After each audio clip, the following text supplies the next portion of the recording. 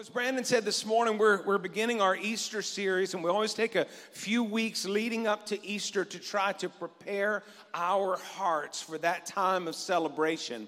And this year, the series is called The Crown, the Cross, and the Tomb. And as we focus on the most important season in our Christian calendar, we're going to be exploring the crown, which represents Christ's suffering. We're going to be talking about the cross, which reminds us of his sacrifice. And then we're going to talk about the tomb, which boldly declares Christ's victory. Can you say amen? So for this series, we're going to focus on the final week and really just the last few days of Jesus' life before he goes to the cross. And often this is called Passion Week. And I remember many years ago seeing the movie, The Passion of the Christ. How many saw that movie, The Passion of the Christ? And I remember seeing that movie. It was so powerful, but I couldn't wrap my mind. It was like they used this word, the Passion of the Christ. And as I watched the movie, it was so brutal and it was so graphic. I was struggling, like, why did that was a strange use of words, I thought, the Passion of the Christ. But then later I learned that the Latin word that we translate as passion comes from a word that means suffering. And so then the title of that movie, if you think about it, The Suffering of Christ, that makes perfect sense. You see, as much as we enjoy celebrating the resurrection, and we do, we must also understand that the road to Easter Sunday first passes through a great place of suffering. Jesus does walk out of the tomb in triumph and victory, but first he goes through the suffering of the crown and then the sacrifice of the cross. So let's jump into Scripture this morning. Got quite a bit of Scripture to read, but it's important that we take ourselves to this story. We're going to go to John 18, and verse 33 is where we will begin. It says, "Then Pilate entered the praetorium again and called Jesus and said to him, 'Jesus, are you the King of the Jews?'" Now, this is really an important question. Everyone who ever met Jesus, everyone who ever will meet Jesus, tends to kind of ask the same question, like, who are you? Anyone who has ever encountered Jesus knows that he is just different than anyone that they've ever met. So they end up saying, who is this guy? And Pilate specifically says, "Hey, are you the King of the Jews?" And verse 34, Jesus answered him and said, "Are you speaking for yourself about this, or did others tell you this concerning me?" And then Pilate answered and said, "Am I a Jew? Your own nation and the chief priests have delivered you to me. What have you done?" And Jesus answered and said, "My kingdom is not of this world. If my kingdom were of this world, my servants would fight so that I should not be delivered to the Jews. But now my kingdom is not from here." Pilate therefore answered and said to him, "Are you a king then?" And Jesus says, "You say rightly that I am a king." What a bold declaration. Pilate is a politician, and he's got some political power, and Jesus looks him in the eye, and he says, "Yes, Pilate, I'm a king, but not of this world." And then he continues, and he says, "For this cause I was born, and for this cause I've come into the world, that I should bear witness to the truth, and everyone who is of the truth hears my" what? Voice. We just did a whole series on the voice of God. Jesus says, everyone who is of the truth, they hear my voice. And Pilate said to him, "What is truth?" That sounds like a question that our world is asking today. And when he had said this, he went out again to the Jews and said to them, "I find no fault in him at all." So Pilate has been questioning Jesus. You know, he's interrogating him, and he's trying to find out what is so awful about this guy that they want him dead. And he can't find any fault in Jesus. And he goes out to the Jews and he says, "Hey, I've questioned him. I've examined him, but he seems to be innocent to me." And then verse 39, he said, "But you do have a custom.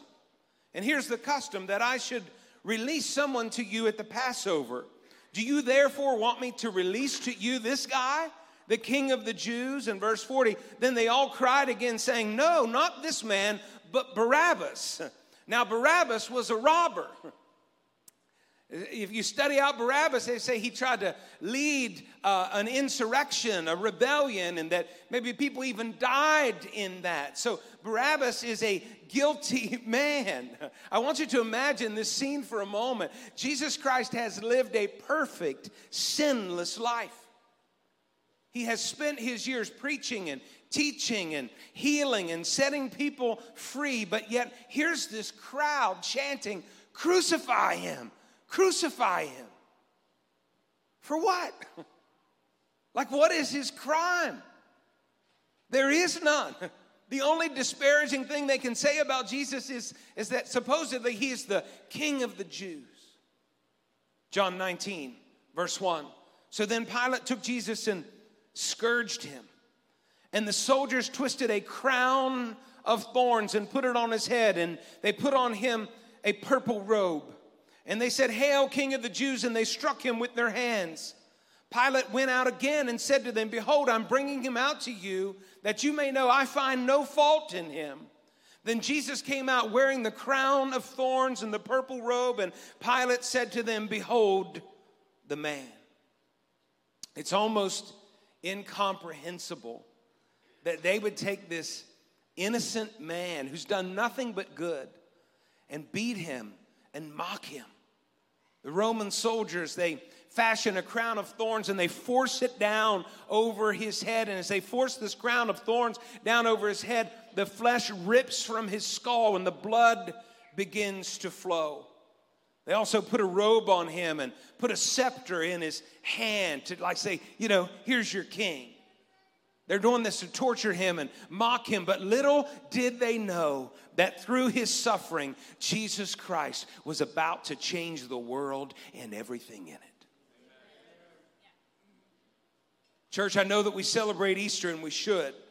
It's worthy of celebration. But before we celebrate, I think we have to pause and reflect on the suffering that Jesus endured for us.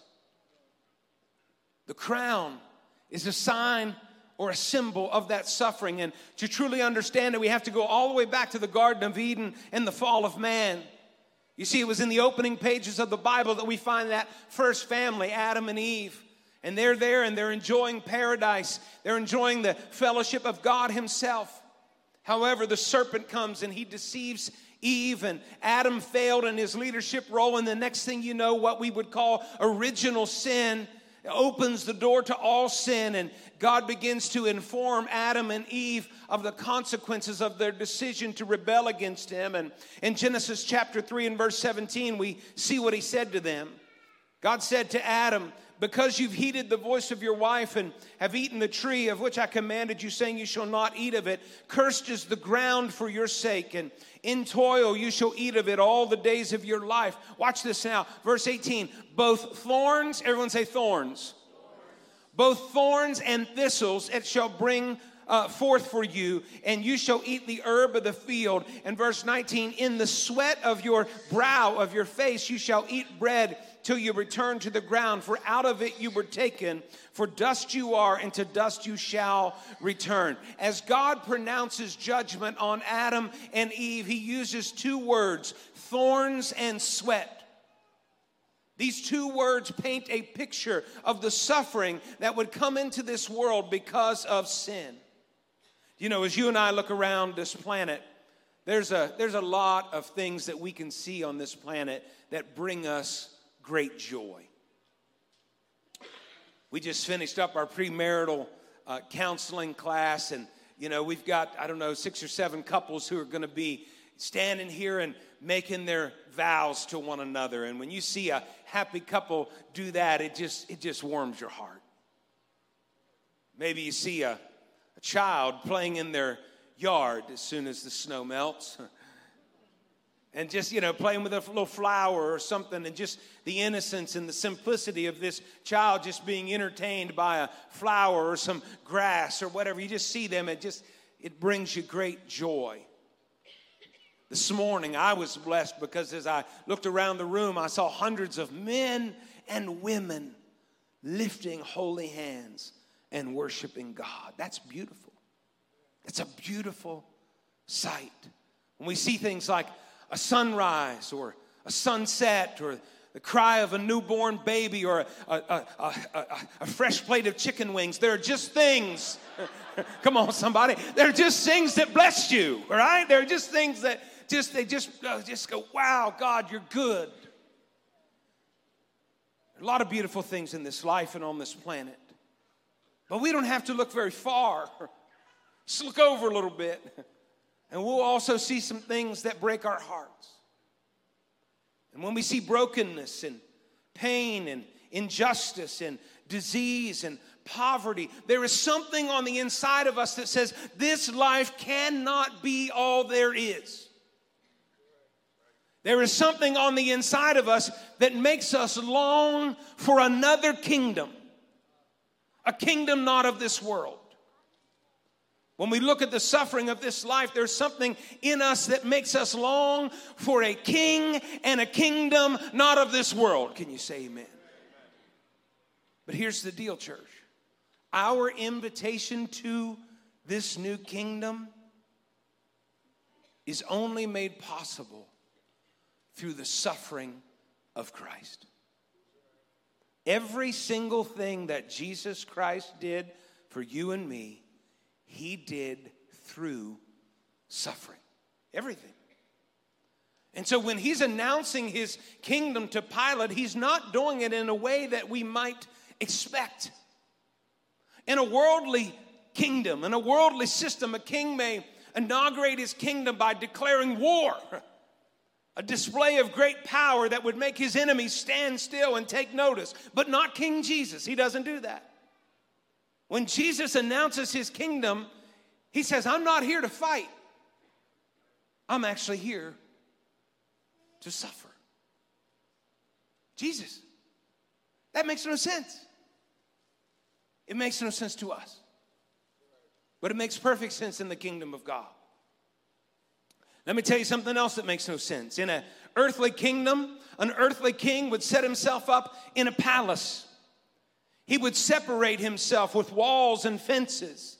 He would protect his throne at all costs, and he would rule over his subjects. That's what an earthly king would do. But our king is altogether different. Instead of protecting his throne, our king actually left his throne. Instead of being born in a palace, our king was actually born in a barn. Instead of living behind walls, Scripture says at times he didn't even have walls. He had nowhere to even lay his head. And instead of ruling over his subjects, he didn't even call them subjects, but instead he came to live among his people, and he actually called us friends. Church, our king is an awesome king and with an awesome kingdom.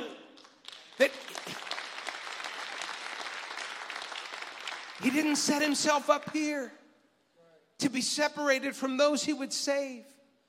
He actually came down to seek and save the lost. You see, his kingdom is a kingdom that requires suffering before conquest. His kingdom requires suffering before conquest. He is a king that suffers with us and for us.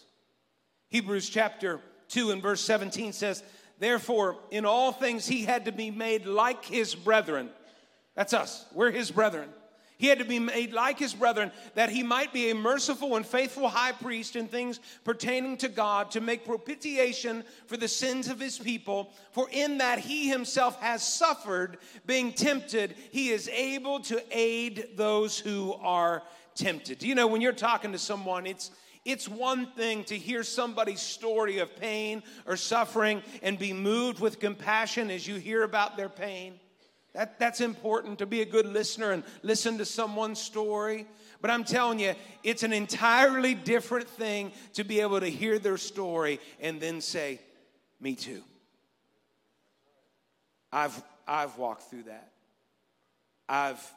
I've experienced that. I mean, who better to comfort someone who's lost a child than someone who's walked through that same pain?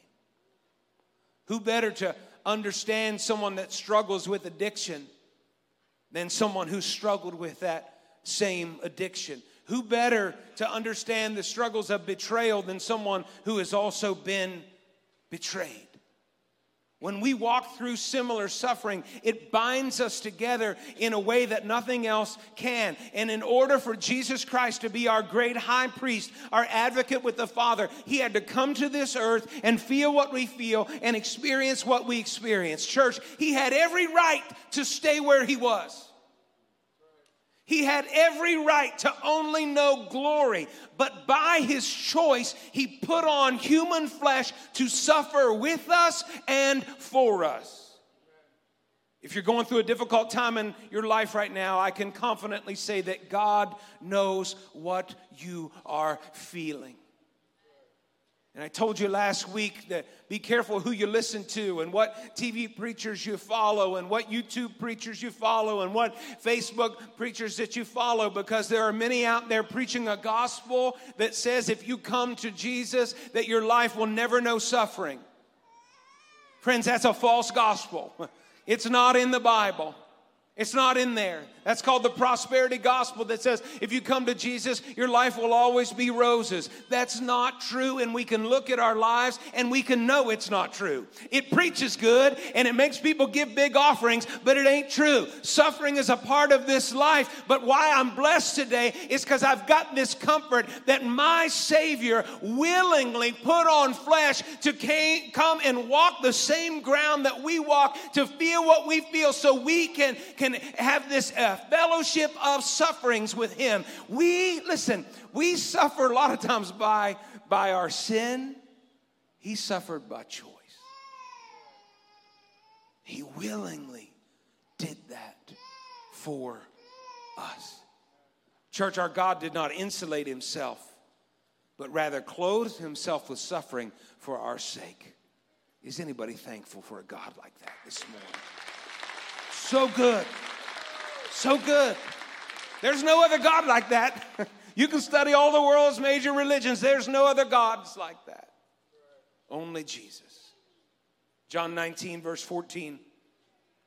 Now it was the preparation day of the Passover, about the 6th hour, and he said to the Jews, "Behold your king, here he is." But they cried out, away with him, crucify him." Pilate said to them, "Shall I crucify your king?" The chief priests answered, "We have no king but Caesar." Then he delivered him to them to be crucified. They took Jesus and led him away.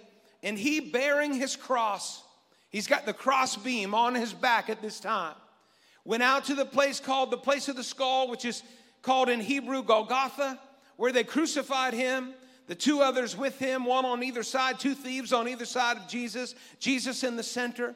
Verse 19, now Pilate wrote a title and put it on the cross, and the writing was this: Jesus of Nazareth, King of the Jews.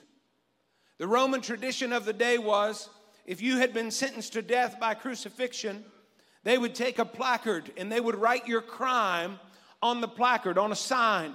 And as you walked to the place that you were going to be crucified, you would be wearing this sign around your neck.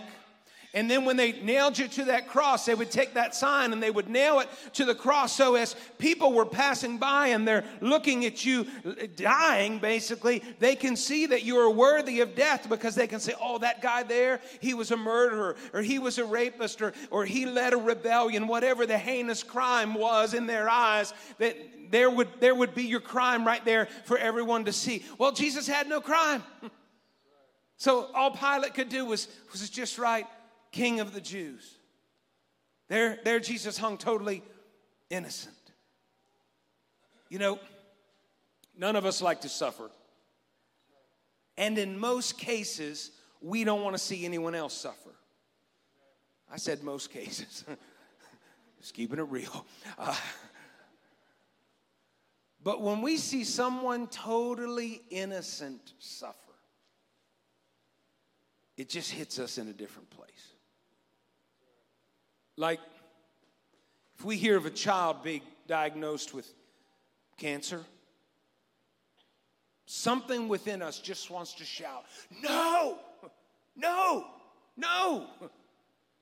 They're too young. They're too innocent. It just makes us feel the injustice of their suffering in a deeper way. Now listen, a serious diagnosis, that's awful at any age. But when it's a child, it just impacts us differently. I want you to think about Jesus for a moment. He's totally innocent. Not only is he innocent, he is perfect. He's literally the only person ever born that has never done anything wrong. Yet his entire purpose is to suffer for us. There were two thieves that would be crucified either side of him, but none of them are forced to wear a crown of thorns. How's that right? They're guilty. They're not tortured that way. Pilate says, hey, we've got a tradition here in which I release a prisoner. On one hand, I've got this guilty guy named Barabbas, a known criminal. I could release him. Or on the other hand, I've got Jesus in whom I can find no fault. I'm going to release one of them. Which one do you want? And the crowd yells, crucify Jesus, the innocent, and release Barabbas, the guilty.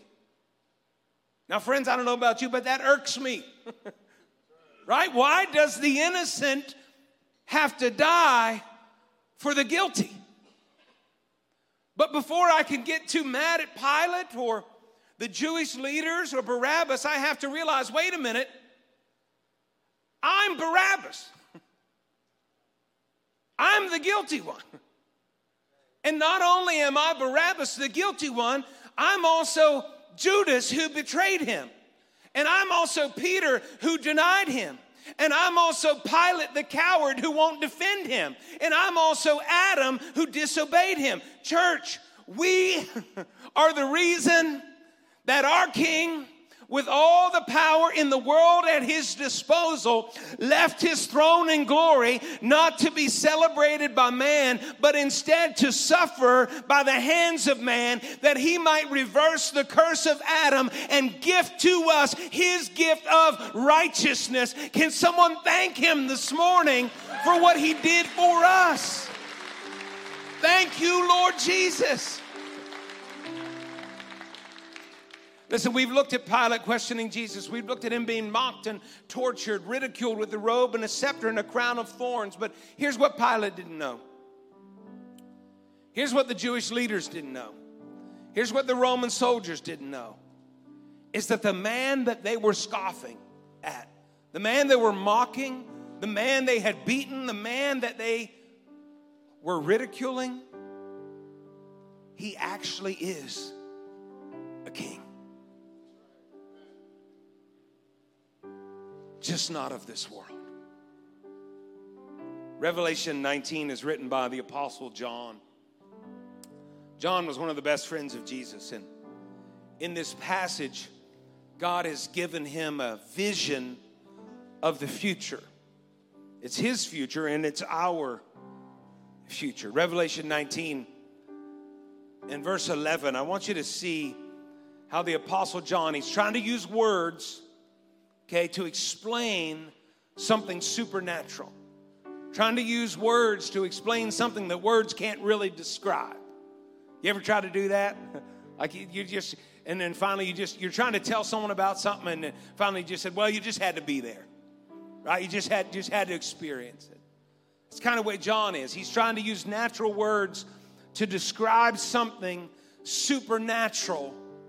And these are the words he chose. Verse 11, he said, now I saw heaven opened,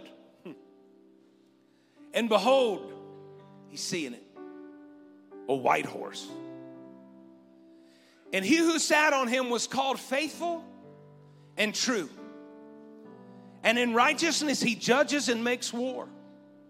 And he starts to try to describe his eyes. He says, his eyes, I don't know how else to describe it, but his eyes were like a flame of fire. And on his head were many crowns. John doesn't say anything about a crown of thorns. But he says this vision that he sees, the guy on this horse, he's got many crowns. And he had a name written that no one knew except himself. Verse 13, he was clothed with a robe. Well, remember, Pilate put a robe on him, didn't he? He was clothed with a robe, but this robe is a little different. This robe is dipped in blood. And his name is called the Word of God. And the armies in heaven, clothed in fine linen, white and clean, followed him on white horses. Verse 15, now out of his mouth goes a sharp sword, that with it he should strike the nations, and he himself will rule them with a rod of iron.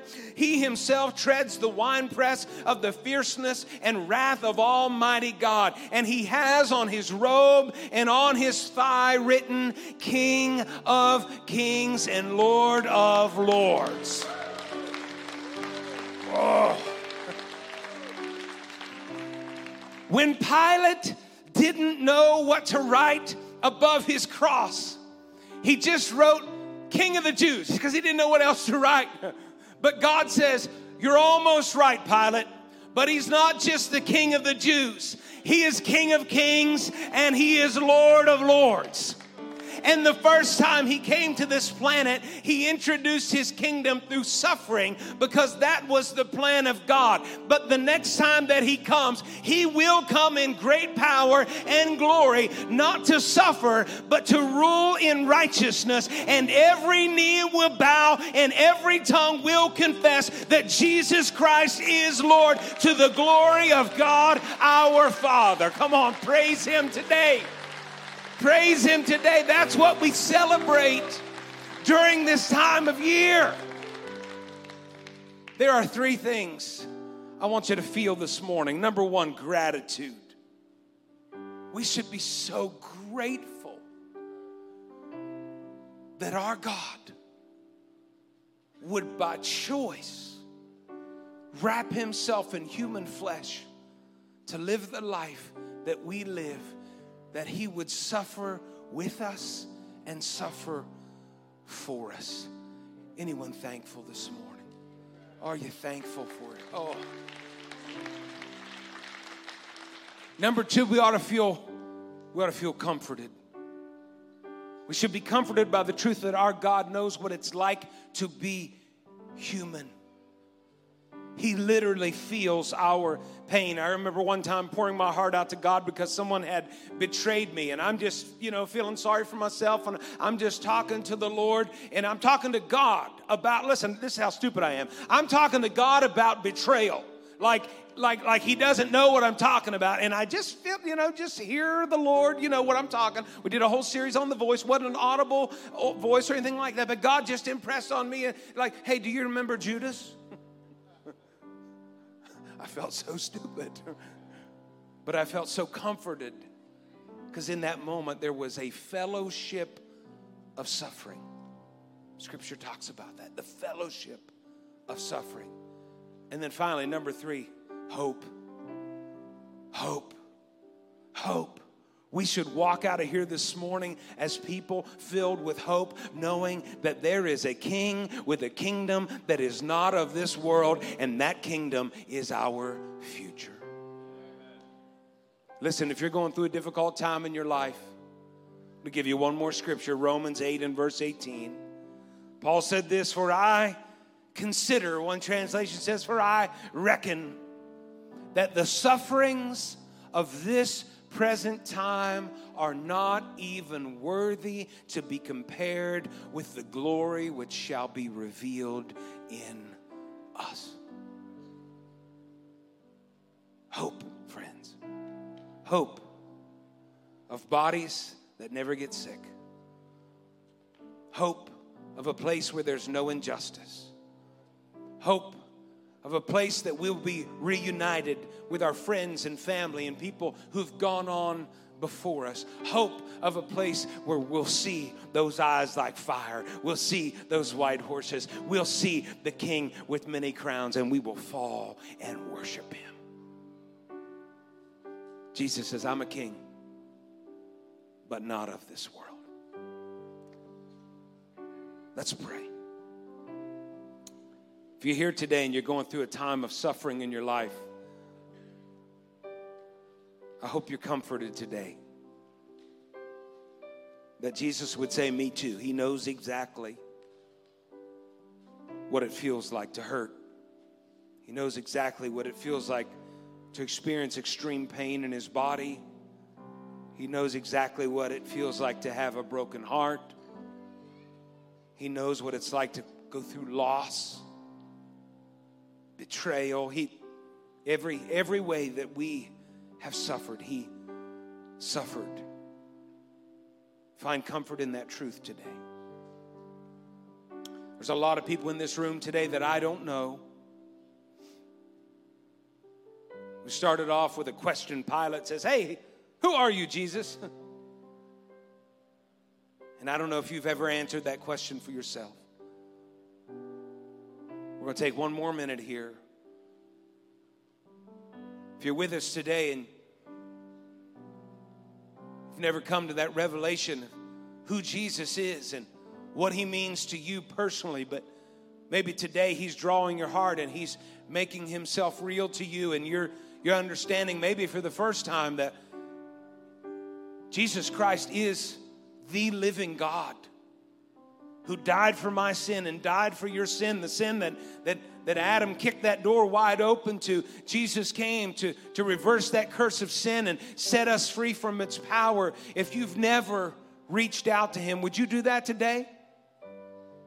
Would you just say, Lord Jesus, I need you? Just tell him you want to put your faith in him. Tell him that you want to know him, that you want to love him, that you want to serve him.